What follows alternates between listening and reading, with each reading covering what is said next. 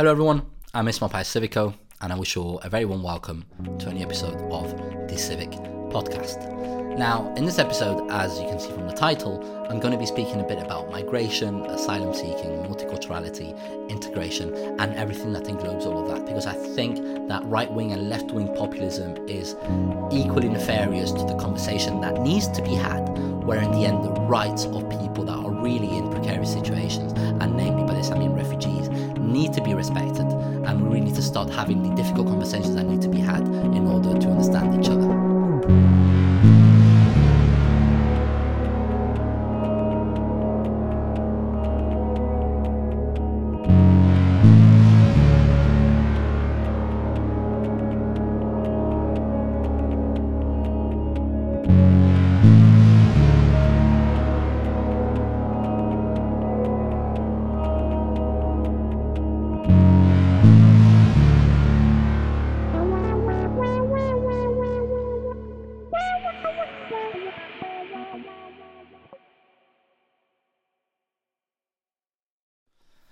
Hello everyone, and welcome again to the Civic Podcast.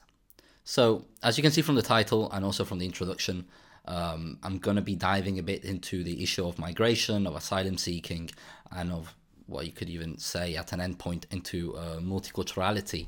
Again, I'm not entirely sure, and this is a short disclaimer so everyone knows. I don't pre-think before the title of the video in itself, and I don't do the introduction first. I always want to dive into the conversation, or the monologue in this case, and see a bit where it leads me.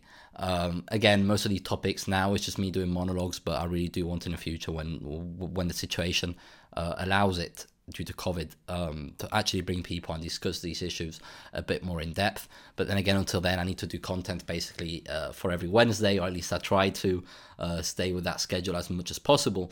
So up until then, it's just me speaking about things that I deem really, really relevant and try and shed some light, let's say, on the issues that we are seeing and living today, and a bit of the conversations that are going around, what are the different arguments on each side of the aisle, and just try to bring a bit more of general comprehension on the topic, and motivate everyone to do their research on every single topic and see a bit where that leads us.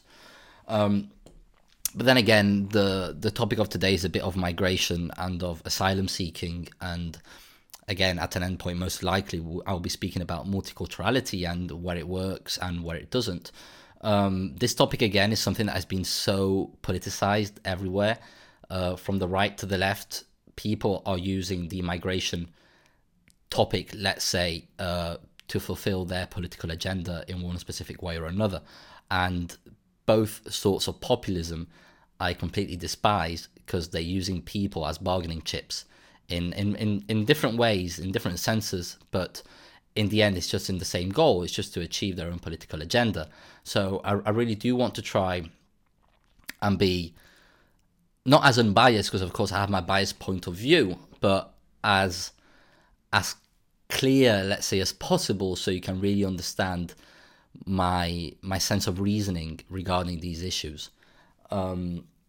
At the same time, actually, I just want to say this before I start diving into the topic. I've listened to some few clips of my previous episodes, and I realize I do quite a lot of grammar mistakes when I speak, or in vocabulary and things like that, which is quite embarrassing actually for me, because I don't usually do that in a way. But again, when you get into these difficult topics and you have so many thoughts coming through your head, basically, it is sometimes very difficult to put your ideas in a way that are comprehensive, and at the same time you're not really making too many mistakes in the way you're explaining it. For example, in the previous episode, I kept saying to argument. You don't say to argument, say to argue, and things of the sort. I mean, it's embarrassing because English is indeed my mother tongue, or at least I was born bilingual in Spanish and English, and sometimes I do actually do quite a lot of these mistakes, but hell, nobody's perfect. We all do mistakes, especially in language. I know that very well. And again, I apologize if these things bug you in a way, but again, I can't really do much about it, because I always try to improvise these podcasts in a way, because I don't really like to have a prepared script, because it doesn't allow me to get the creativity that I actually need to enter into these topics. That's why I don't really like pre-prepared scripts, and if I have a pen in my hand, because I like having pens in my hands when I speak. But that's just basically it. So just a short disclaimer for all the content. It's never actually really prepared. I do try to, in my head beforehand, think a bit about other topics I want to actually cover, and then from there just see where it leads us. And I'm also quite tired, so I'm probably going to be drinking quite a lot of water. Anyway, let's get cracking with the topic of migration and asylum seeking, and in the end, I guess we'll probably speak about multiculturality. So now the issue with migration is that there's a big misunderstanding on what is a refugee or an asylum seeker and what is an economic migrant, right? There are two very different things. And you have people on the right putting them all in one same sack. They do not want to differentiate what is a refugee and what is an economic migrant. And people on the left doing exactly the same thing. They are confusing people, which are actually in the big majority economic migrants, and exposing them as if they were refugees, which is two very different things in itself.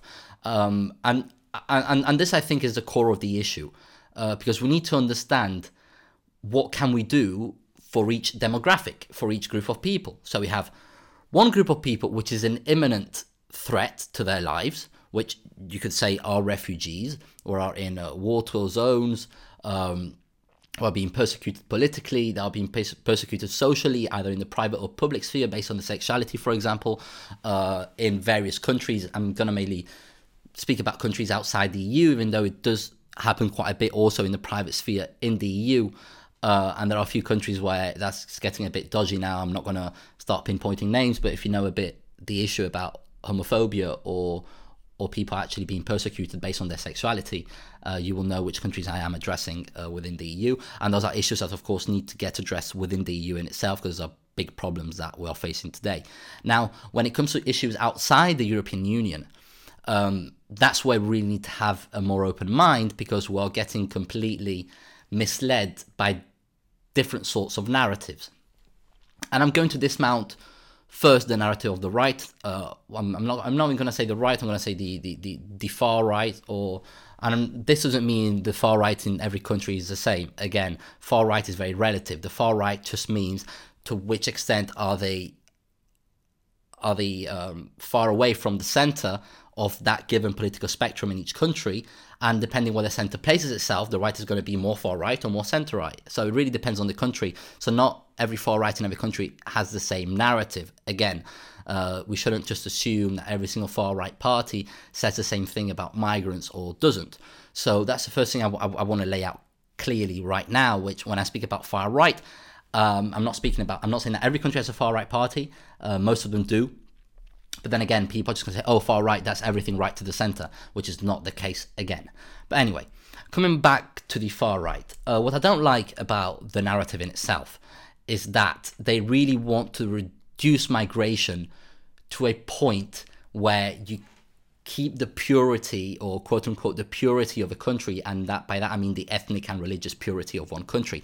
That's why they want their borders to be as less porous as possible. They don't want people to enter, and this is not just based on demographics, it's also based on beliefs, on culture. They do not want a mix of culture, a sense of multiculturality, and this is why I think we always come back to the term multiculturality and how it's being politicized and used on both sides, and what actually works and what doesn't in multiculturality.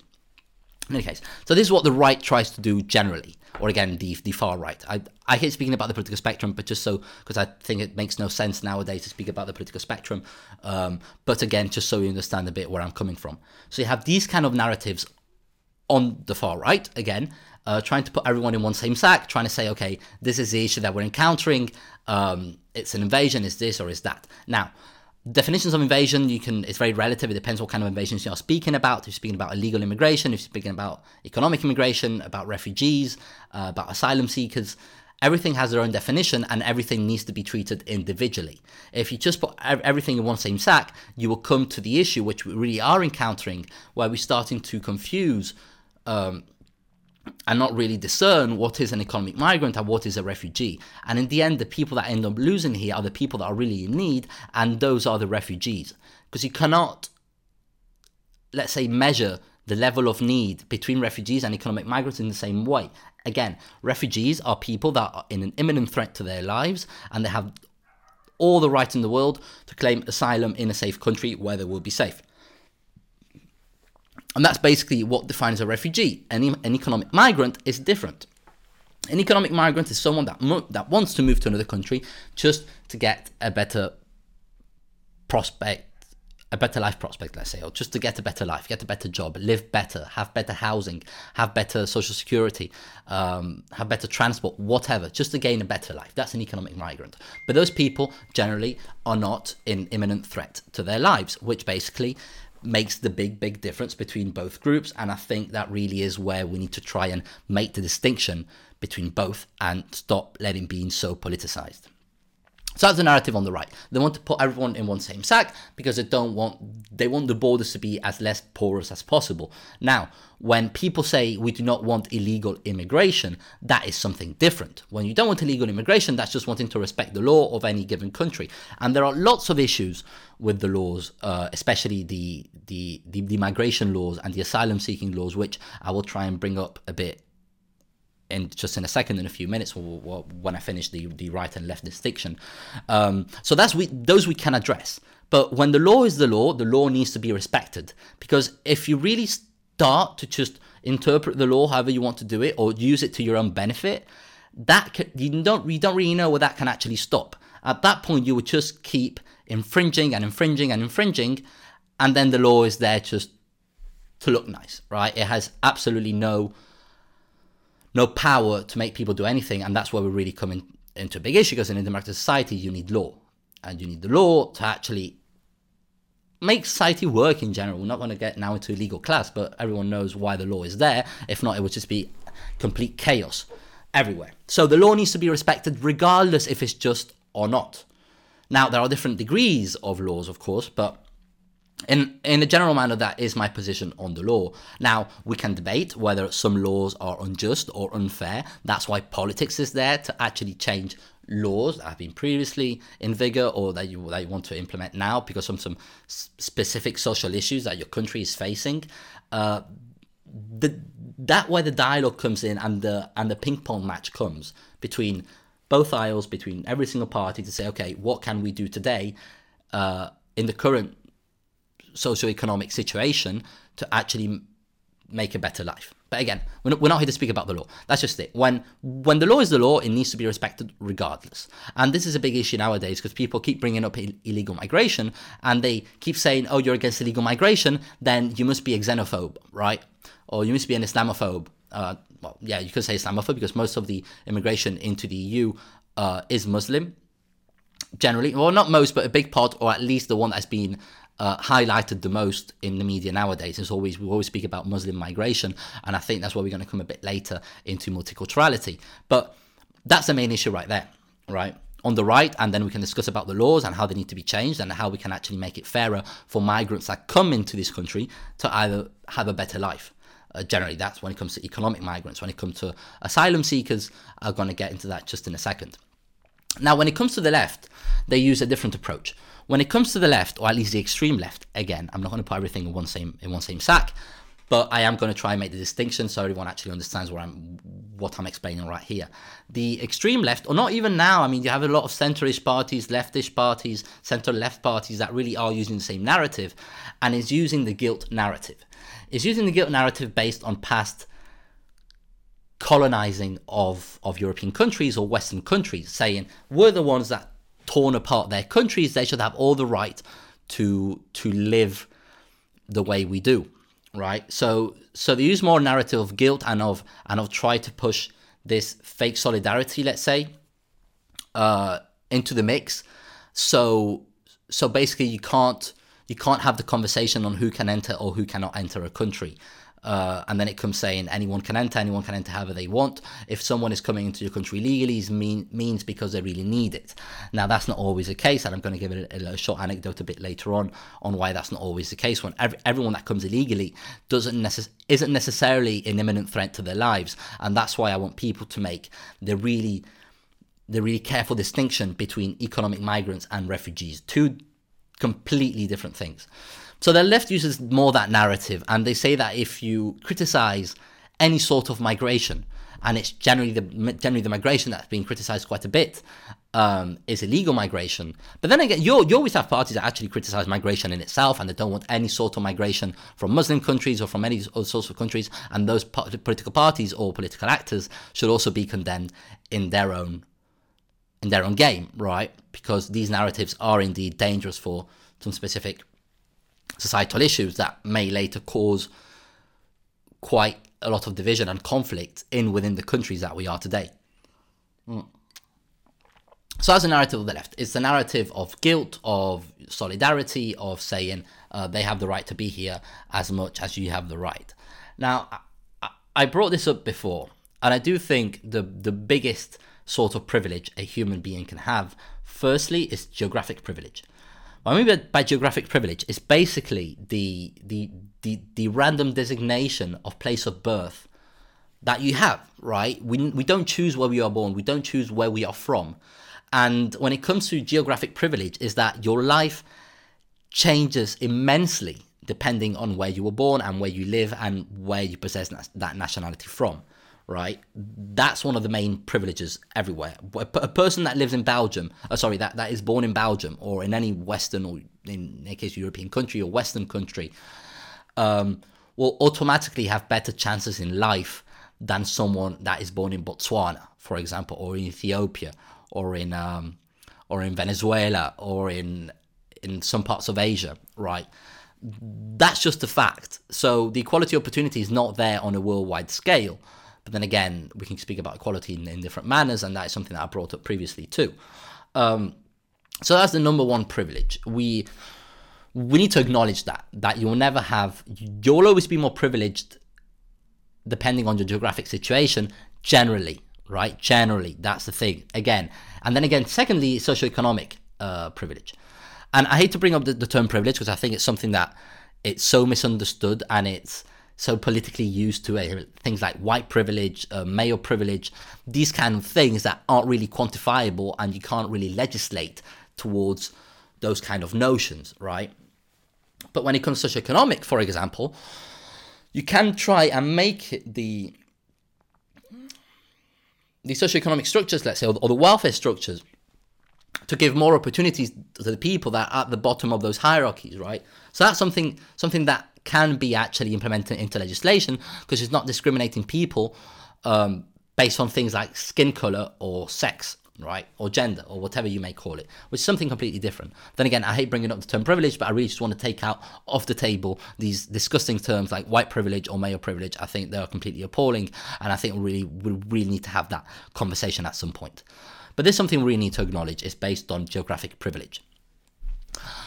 Now we need to understand, right? If it were up to me, and I think this is generally what the EU should have, it's a general asylum-seeking policy, where, for example, I do truthfully that any person that is an imminent threat to their lives, whether it may be for their sexuality, for their political leanings in one specific country, just because they're in a war-torn country, based on their faith. Again, this is something that is happening. I suppose you didn't know that the most persecuted faith in the world is Christianity, for example. It is. So people should not be persecuted just based on personal life choices or just the way they were born or just the way they are, as long as they're not harming anyone else. That is just something that we really try to understand and to promote in the West in general. Not always, but that's, I believe, one of our main pillars in our beliefs or in our moral structures and values. So the people that are an imminent threat to their lives should be the one that on the first jet coming into a safe asylum. Now, there's always an issue then when it comes to asylum seeking, because I'm not entirely informed about the whole asylum process. I am a minimum, but not totally. So one issue I've understood to be an issue is that you do not have asylum seeking centers, let's say, where you can claim asylum in the country from which you are fleeing. So usually you do need to go through a very dangerous endeavor to get to a specific place through very, very dangerous, let's say, voyages or adventures, or I'm not going to call it adventures, but you understood, for the lack of a better word, for journey, let's say, let's use the term journey, very dangerous journeys to get to a place where you can claim asylum. If I understood that, it's maybe something the UK, again, I'm not entirely sure about this, but from what I understood, the UK doesn't have any asylum seeking centres outside of the UK. So if you want to claim asylum in the UK, you have to arrive in the UK illegally, and then from there apply for asylum. That is a really bad policy, again, because then how can you control people that come there illegally and you have no actual records of them?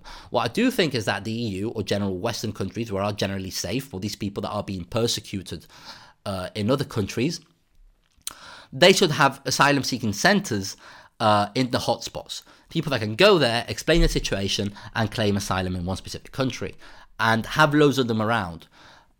And then I'm speaking individually for countries that are no longer in the EU, like the UK, for example. Then when it comes to the EU, it needs to be a common asylum-seeking policy. And that maybe is one of the few things where I can be considered more like a European federalist in a way, because I do think there needs to be a common asylum-seeking policy.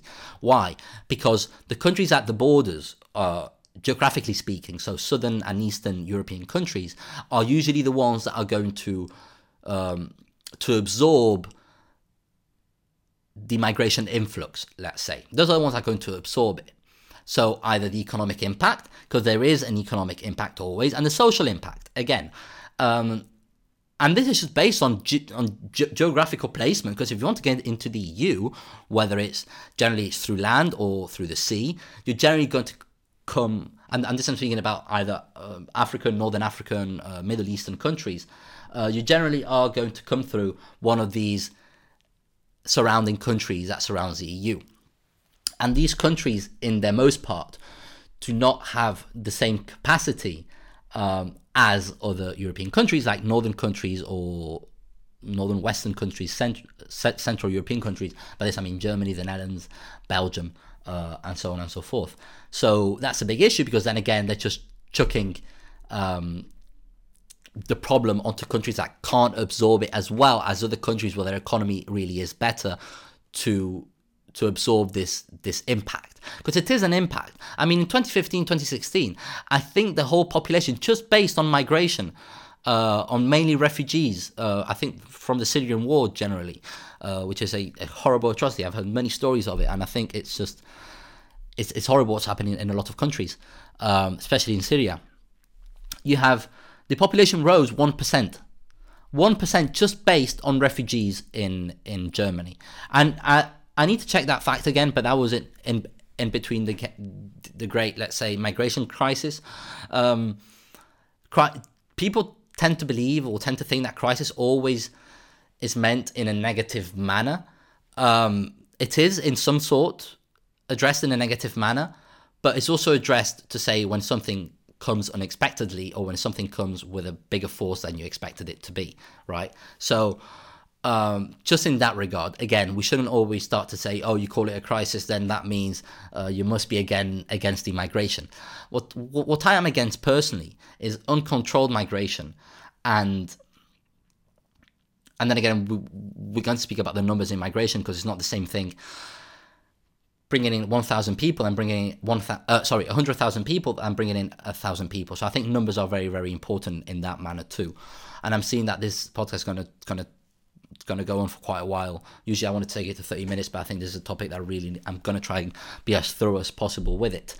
So that's something we need to take into account, is that Northern European countries and Central European countries and Western European countries should actually try and do something to aid the countries at the borders. We're seeing the issues that has been happening with Greece quite a bit, in Spain, in Italy, where in the end, the people that are coming, for whatever their reason, again, most of these people, I think I saw the numbers on the Greek islands, most of them were economic migrants.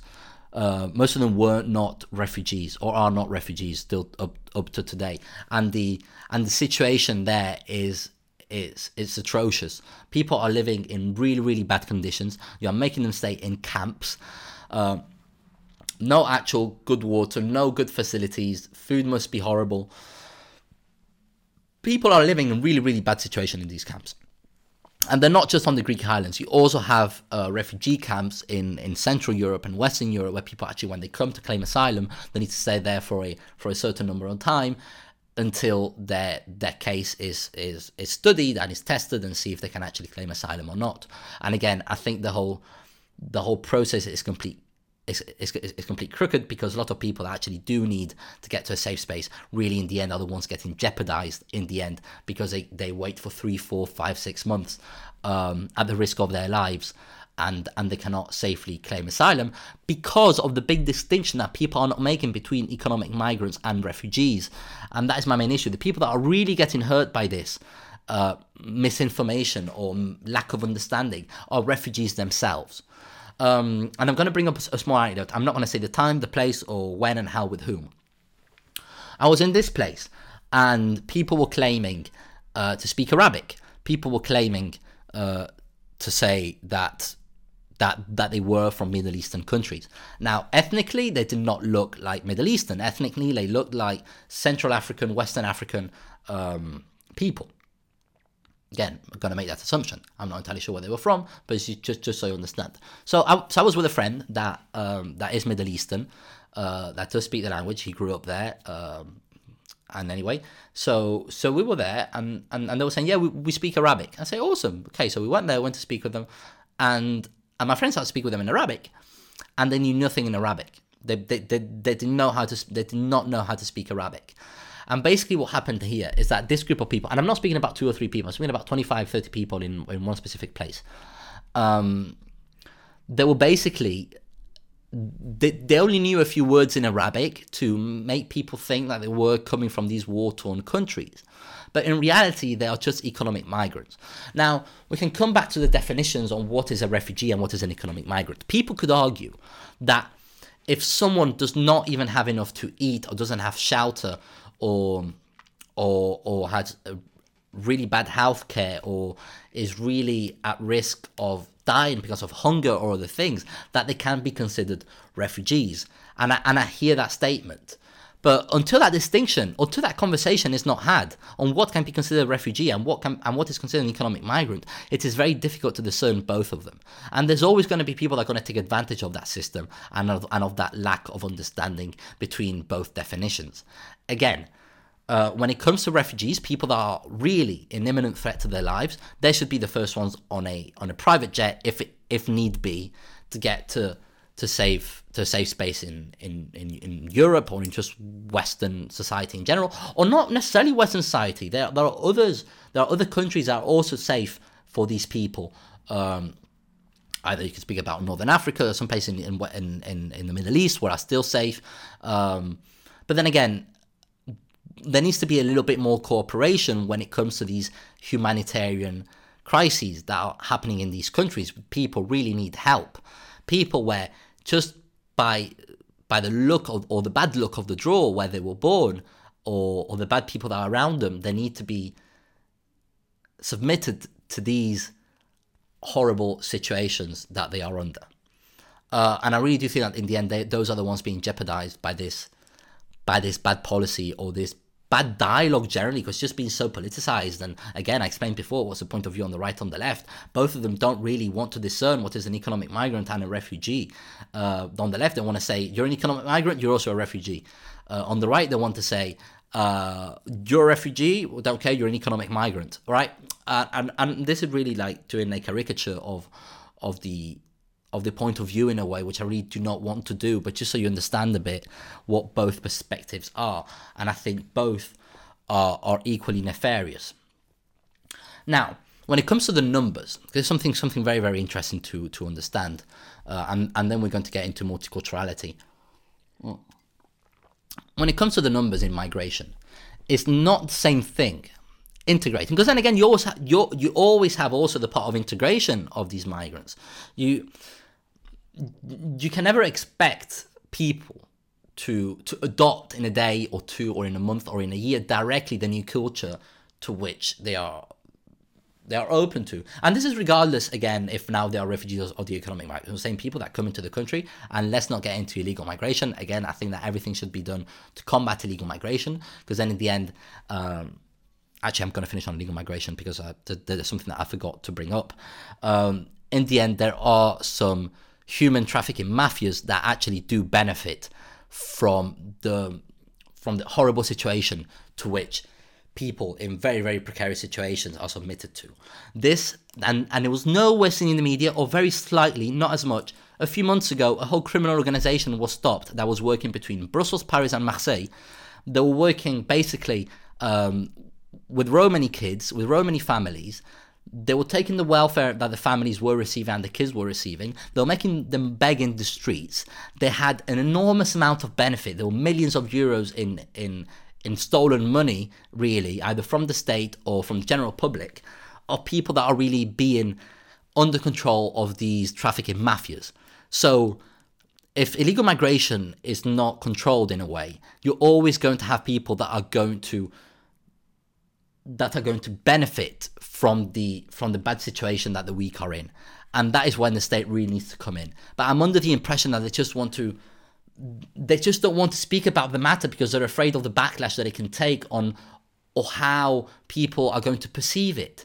Let's just stop with this fear. Let's say what needs to be said, and let's really try to better the situation of all of these people that have had it rough and that they are going to have it rough, and try to see how we can better their situation the best way possible, how we can improve that situation for those people. And this is happening a lot with illegal human trafficking in the EU, and not just in the EU, again, in Western society, or even, okay, if you want to speak about human trafficking in Africa, Middle East, Asia, it's also happening down there. But right now I'm speaking mainly in the EU, and that's an issue that really criminals are benefiting from when it comes to the illegal migration policies, or at least how it's trying to get controlled in a way, which is in some places not really controlled at all whatsoever.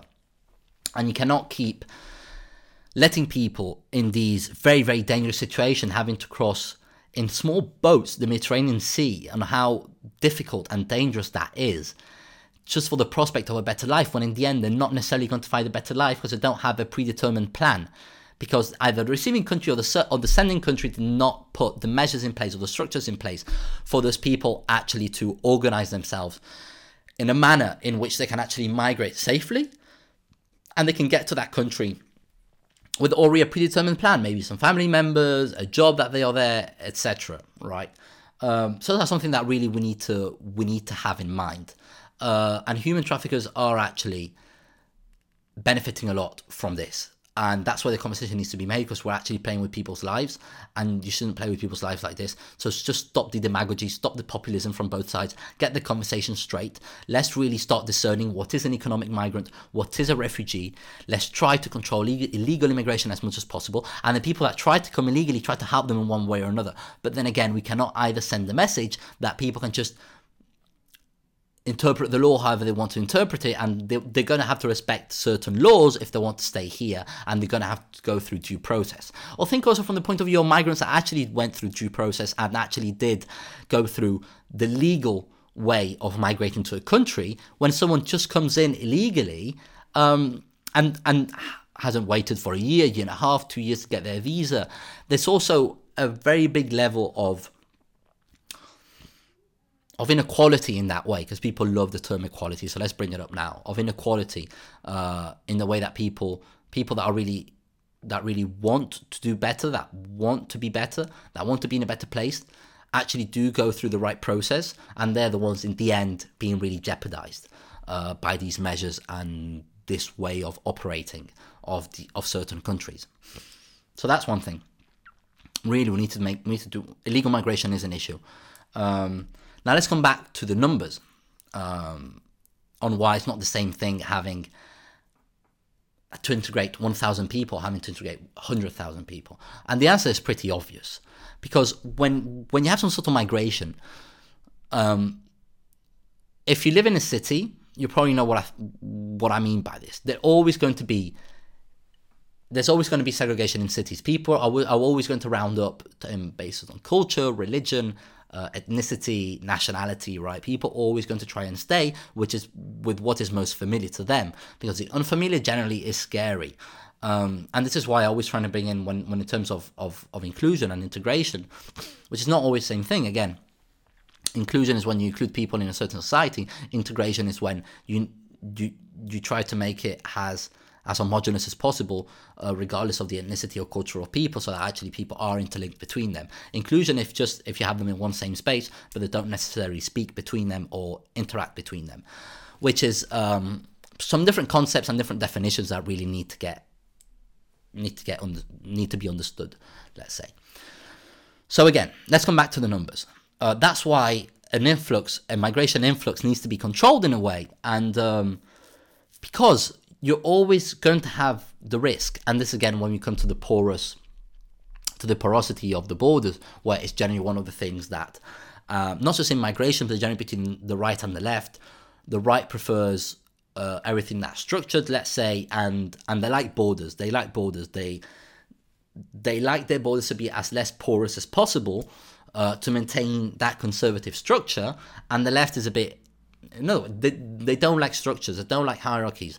They want their structure to be as most porous as possible, with a much higher porosity, let's say, that the right might have, right? So those are main things to discern right now.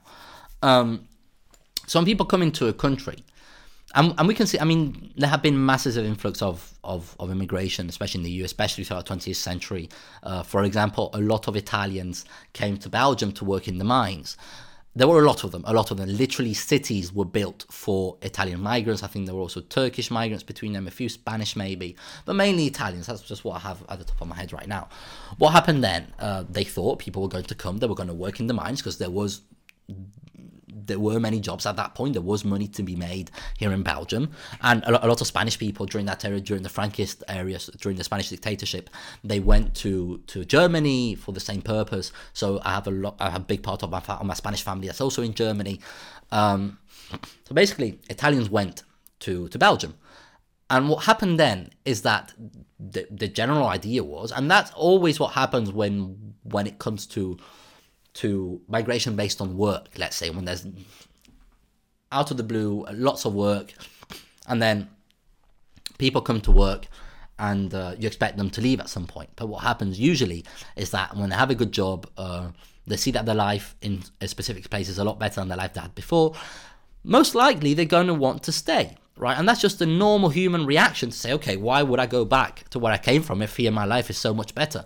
The same thing of influx in in Belgium. A lot of Spanish migrants that came in the 80s and the 90s, they stayed here for 20 years, they worked, they earned a lot of money, and then they went back to Spain, and then they're living like kings in Spain because they earned a lot of money in Belgium. And that's also, I'm sorry, I have a bit of a blocked nose. And that's also a lot of things that happened in Belgium at that point. Let's get back to the Italians. So the general idea was that what happened in the end, they did not leave, but it was a lot easier for the Italians to integrate in Belgian society. Why? A lot of reasons. Ethnicity is one of them, right? Ethnicity is one of the reasons, whether we like it or not. It's easier. And this is not to make the claim that Western society is a systemically racist country. No, okay, that Western society is systemically racist, right? That's not the claim that I'm making. Is that ethnicity doesn't just involve skin color. Again, because, for example, a lot of Sicilians, right, they go more towards the brown-black shade that actually go towards the white shade. So I'm not speaking about skin color specifically. I'm speaking about culture, I'm speaking about religion, I'm speaking about underlining values, right? So it was a lot easier for them to actually understand themselves with the Belgian counterparts and to integrate in society. Also, language is a lot nearer. Italian from the Latin root is nearer to French, let's say, that might be Arabic or an African language, or Mandarin, for example, or Japanese, or whatever. Those languages are going to be closer to each other. So at the time of learning that language, it's going to be a lot easier for an Italian migrant to integrate in that society, right? So there have been some massive influxes in the past. That's not to say that proportionally nowadays those influxes have been exponentially increased based on the 20th century, because the population has increased quite a bit, and immigration just hasn't stopped rising for some very clear reasons. Generally, the economic prosperity, the social prosperity that certain countries have achieved, people are usually willing to look for these better opportunities for their families and for their general well-being. So that's just general common sense. You always want to go to get a better life for you and your family. That's just normal. Now you need to go through the actual legal process to do that. The Italians did that back in the 20th century, mid-20th century. here in Belgium. They decided to stay, and the integration went very well. If you meet quite a lot of born and bred Belgians, they actually, a lot of the time, do have Italian family names, Italian surnames. Why? Because mostly their grandparents were Italian. Happens a lot also with Spanish people, with Portuguese, and so on and so forth. Spanish people, the Spanish that stayed in Belgium, generally left back to Spain, most of them, but some of them still stayed. So that's an issue. So that's one thing. So the religion and the culture and the language makes it generally easier for people to integrate in the society which they come from, because they share common values or common language or a common way of seeing things, right? That's one thing. Now, when we come to the migration starting, let's say, mainly from the beginning of the 21st century up until now, in the last 2 decades, let's say, it hasn't been as much of... there has been a lot of inter-European migration, but then again, we don't really perceive it that way anymore, because then the European Union is a free movement. So we don't necessarily always define, let's say, now an Italian that comes into Belgium as a migrant, right? We just call him an expat.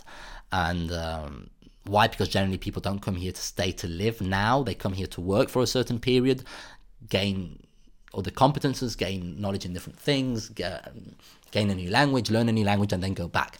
That's generally the different migration dynamics that I'm seeing in comparison to 60, 80 years ago, in comparison to now, or even less, 50, 60 years ago, in comparison to now.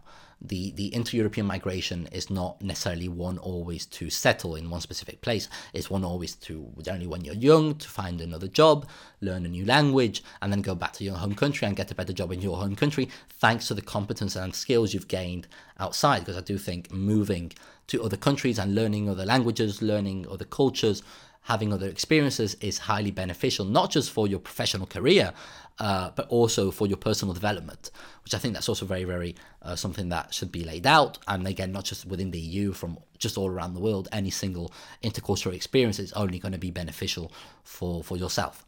Now, when it comes to the migration nowadays, which has mainly come from Middle Eastern countries, from countries that we don't necessarily share the same history, we don't necessarily share the same religion, the same culture, is inevitably going to be more difficult for the integration. And this is not me being xenophobic or whatever, it's just the truth. It's not going to be as easy to integrate people that have completely different perceptions on the meaning of life, or on the general value structures, or on the way society should be laid out, on the dynamics between people. People really have different perceptions on those core facts, on those really pillars of society. It's going to be more difficult to do so. And when you mix that fact with the number of people that migrate to a specific place, it's inevitably going to be more difficult to have a successful integration of 1,000 people than it is to of 100,000 people than it is for 1,000 people. Or take 50,000 people or 20,000 people, whatever, right? But generally, it needs to be gradual, and integration systems within the countries also need to be well laid out. People learn the language, people learn the culture that they're coming into, people learn how the country works, what they can do, the welfare system, a bit of everything, right? You need to have some sort of integration system, because then again, if you not do that, we're just going to go back to the segregation that, well, we're not going to go back, we're living it today in a lot of European countries. People just being segregated on basis of ethnicity, religion, culture. Now, when you take that argument, they're always going to say, oh, it's because of the systemic racism and the socio-economic situation, the precarious socio-economic situation in which migrant families are under. Okay, you can make that claim, we can have that conversation, but that's not always the case. When you try to integrate, there are always two parties. The receiving party that needs to accept, right? And the incoming party that needs to be willing to give. So they need to be willing to receive, they need to be willing to give, and vice versa. It's a two-way street, right? People need to want people to integrate into their society, and other people need to want to integrate into that society. If you do not have both, integration is just impossible. And this is why we can condemn the people that don't want other people to integrate, and we can condemn the people that don't want to integrate, which also happens nowadays. It's funny, when you speak about radicalism generally, and generally Islamic radicalism, the most radicals, specifically people that live here to fight, let's say, for the Islamic State, they're not first generation migrants, let's say. They're Belgians. They're Belgians or Europeans, thirds. For that, I mean, when you're born in a country, when you're there for a certain period, you can be considered from that country. If you're here in Belgium for 5 years, you consider Belgium as far as I'm concerned. If you were born in Belgium, as far as I'm concerned, you're considered Belgian. So I don't really like saying you're not originated from Belgium, because that's just not true. You can take back as many generations as you will. Then again, we all come from Africa, right? If you really want to stretch the cord as much as possible, we can all just say we're all African, because we all come from there. But that's just not the case. If you're born in Belgium, you're Belgian. So let's stop saying, oh, these people, they weren't rightly integrated. I mean, they were born in Belgium. They're either third generation migrants. And again, I brought his name up quite a bit, and now it's just popped up again because he does speak about these kind of issues generally when it comes to integration, and that is Majid Nawaz. And he spoke again that his parents, I think they are Pakistani, if I'm not mistaken, Muslim Pakistani. The third generation migrants that are here, so grandparents, great grandparents, even parents, they are usually very well integrated in the society. They've understood what they've had to do. They've understood the game. They've understood the underlying principles of where they are coming and why they are here. The issue is not necessarily there. The issue is then after something happens, which I'm not entirely sure what exactly, but something happens trickling down towards the third generation. So towards the people that are really being born and bred here, that don't even speak the language that their grandparents speak, that have really they've been born and bred in that country, and those are the ones that are that show a stronger proclivity towards extremist ideals, let's say, which I'm not entirely sure why that is, but that's something that needs to be laid out and asked. Let's say, why do you think that is? And I think those are questions that we need to ask in ourselves. Now, I really don't want people to start doing demagogy on these specific claims, right? I always want to judge the person based on their personality and their character. If that person deserves my respect, that person's going to get my respect, regardless of their skin color, regardless of their origin, regardless of their religion, whatever. And that's just basically it when it comes to integration. The numbers can't be just freely chosen. It's not as easy to integrate 100,000 people than it is to integrate 1,000 people. And again, that's coming back to the idea why I do think that Central European countries, Northern European countries, Western European countries should help the surrounding the countries that are geographically around the EU or at the borders of the EU, which are the ones actually mainly living the migration situation, because geographically those are the ones that are actually going to receive the first generation migrants that are coming in.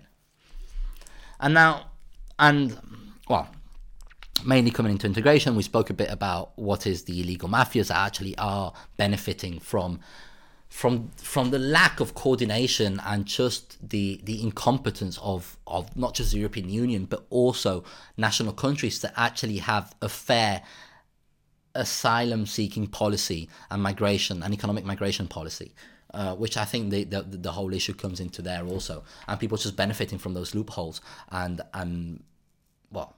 again, just for the economic gain of their own criminal enterprise. So that's one thing, or a few things by now. But again, I just really want to make the distinction between what is a refugee and what is an economic migrant, and let's stop falling into the trap of the demagogy of the left and the right. People need to understand that people in the end that are actually being jeopardized are not the locals here. We're not the ones being jeopardized by this, but by this lack of understanding or of discussion or of dialogue on this specific topic and this specific issue. The people being jeopardized are refugees themselves, because people are using, and this is just blunt truth, economic migrants are using the refugee narrative to actually take a spot where really somebody else needed it more than they did. And I'm not here speaking in the names of refugees or speaking in the names of economic migrants. Actually, my family and I, we are economic migrants. Lots of my family has migrated economically to lots of different countries. My dad's partner migrated economically to Spain. My mum, myself, and my sister migrated economically to Belgium, following the great economic crash that happened virtually all around the world, but Spain was really, really affected by that, by the real estate crash, by the estate crash. My British counterparts hate that I say real estate, because real estate is very American, so just estate. The estate crash in 2008, 2007. So we are economic migrants in some way. Of course, we had it easier because we were already EU citizens. Not anymore. Hello, Brexit. Now I can be considered Belgian, so whatever, right? But so we did have it easier because we were in the EU, and this freedom of movement did allow us to have an easier process of not just traveling and getting to the country, but also integrating in the end, because I was a lot younger. My set of values or culture was European, because I did grow up in Spain. So in the end, it was a lot easier for me to integrate. Although it wasn't always easy, being called Ismail and being blonde with blue eyes. And then again, something we're going to speak about. There's, in Belgium, but this will be another topic. From what I've seen, there's a lot more anti-Semitism than there is Islamophobia. And we keep speaking about the enormous rise of Islamophobia. Maybe I'm just not in reality in itself, but I've seen a lot of bigger issues regarding anti-Semitism. Not necessarily for me. I mean, I'm Catholic. I don't really feel affected by the anti-Semitic comments that came towards me, because I'm called Ismail and I'm blonde and I have blue eyes, which I'm not even Jewish. I'm Catholic, but whatever. So that's some issues that I'm going to bring up a bit later, and the fact that I said before that the most persecuted faith in the world is Christianity nowadays, and when it comes to minorities and religious majorities and all of that, that also comes into the topic of multiculturality. And I can't stress this enough every time I do an episode. Every single one of my episodes or every single one of my topics is interlinked in itself. It's just everything is connected in a way. Because when you speak about multiculturality, you're going to have to speak about religion, you're going to have to speak about culture. When you speak about the economy, you need to speak about demographics, you need to speak about workforce. When you speak about social issues, you need to speak about gender, you need to speak about sexual orientation, you need to speak about, I hate it, but ethnicity and all of that, or at least the way it's being portrayed, which I really despise the way it's being portrayed nowadays. But in any case, so that's just the different conversations that's just flying around. And I think soon enough I will get into into what becomes the hate narrative, let's say, or the narrative that is being used to insert a certain fear in today's society when it comes to religious persecution. In any case, I'm going to leave it there because it has been quite a long episode. I mean, time has gone flying, and I probably didn't even cover half of the things. Again, I really do want to bring a few friends over to this podcast that have gone through these hardships that I just stated. Again, I'm not here claiming to represent anyone. I'm just here saying the way I see things and the way I perceive them. I could be completely wrong, but then again, I could also be right. And that's why I always urge people to try and think about these specific issues. And again, please, let's just start making the distinction between refugees and economic migrants. In your house, if you have space for 100 people, you can't let 1,000 people in. And if you need to choose who you're going to let in, my choice is quickly done. My choice is letting in the people that are an imminent threat to their lives, whether it's in the private or public sphere, whether it's based on their sexual orientation, whether it's based on their religion, whether it's based on their race, on their ethnicity. Every single human life has an intrinsic value. But the moment to which their life is at risk is very different, right? So the degree to which their life is at risk can really vary. And at that point, you need to choose. At that point, you need to make a distinction. And I know it's a difficult conversation to say. I know it's not politically correct to say you can't accept everyone. I would like to think you can accept everyone, but everything in due time and in due process and following the legal structures, let's say, and with this certain sort of healthy dynamics that go around when it comes to integration, and so we can all just live together well enough. I'm just actually going to wrap up generally with multiculturality, even though because I said I was going to speak about it, but I didn't really get that much into it. Maybe some parts here and some parts there. Problem with multiculturality is that every single culture, for them to coexist together, they need to have some underlying principles of understanding, some underlining. They need to be playing the same game. Some people can't be playing checkers and other people can't be playing chess. We all need to be playing chess, or we all need to be playing checkers, right? So that's why generally when people that came before and they have managed to integrate, they have integrated into the underlying principles of what constitutes the society to which they went to. And then in the end, it's going to be a lot easier because they can still have their own culture, their own gastronomy, their own religion, everything. And that's the beauty of it. But at the same time, they know how everyone feels and what the general playing ground is and what the rules are.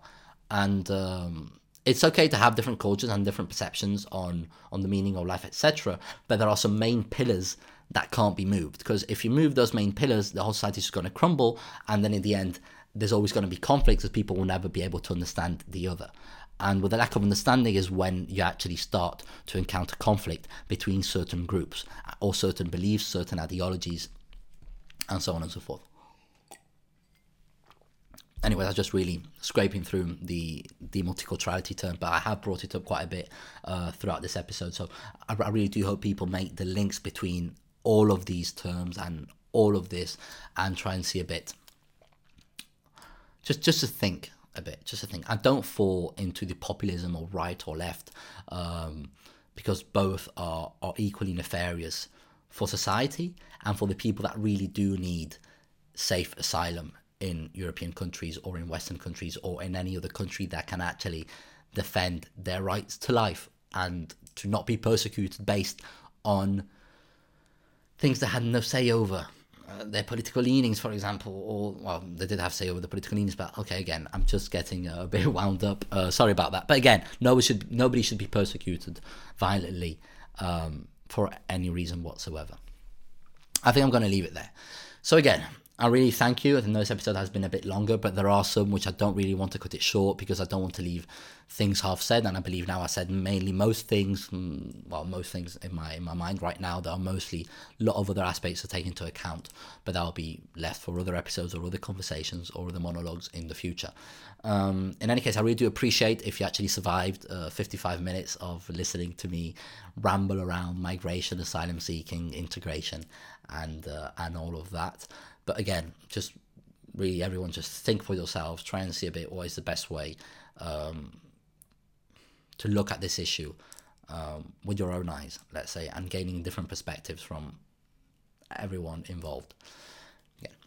So, thank you very much everyone for listening. I'm Isma Pai Civico, and this was the Civic Podcast. See you next time.